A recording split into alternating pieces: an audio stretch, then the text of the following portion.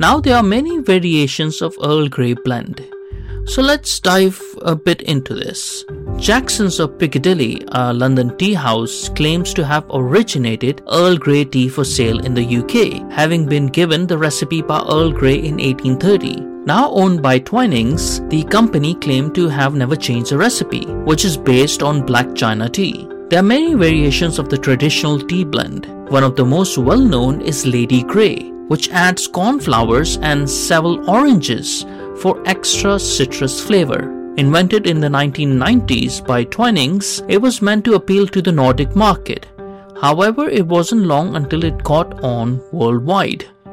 London Fog is a variation on Earl Grey invented in Vancouver, Canada. It is also known as an Earl Grey tea latte, as it is made with mostly hot milk.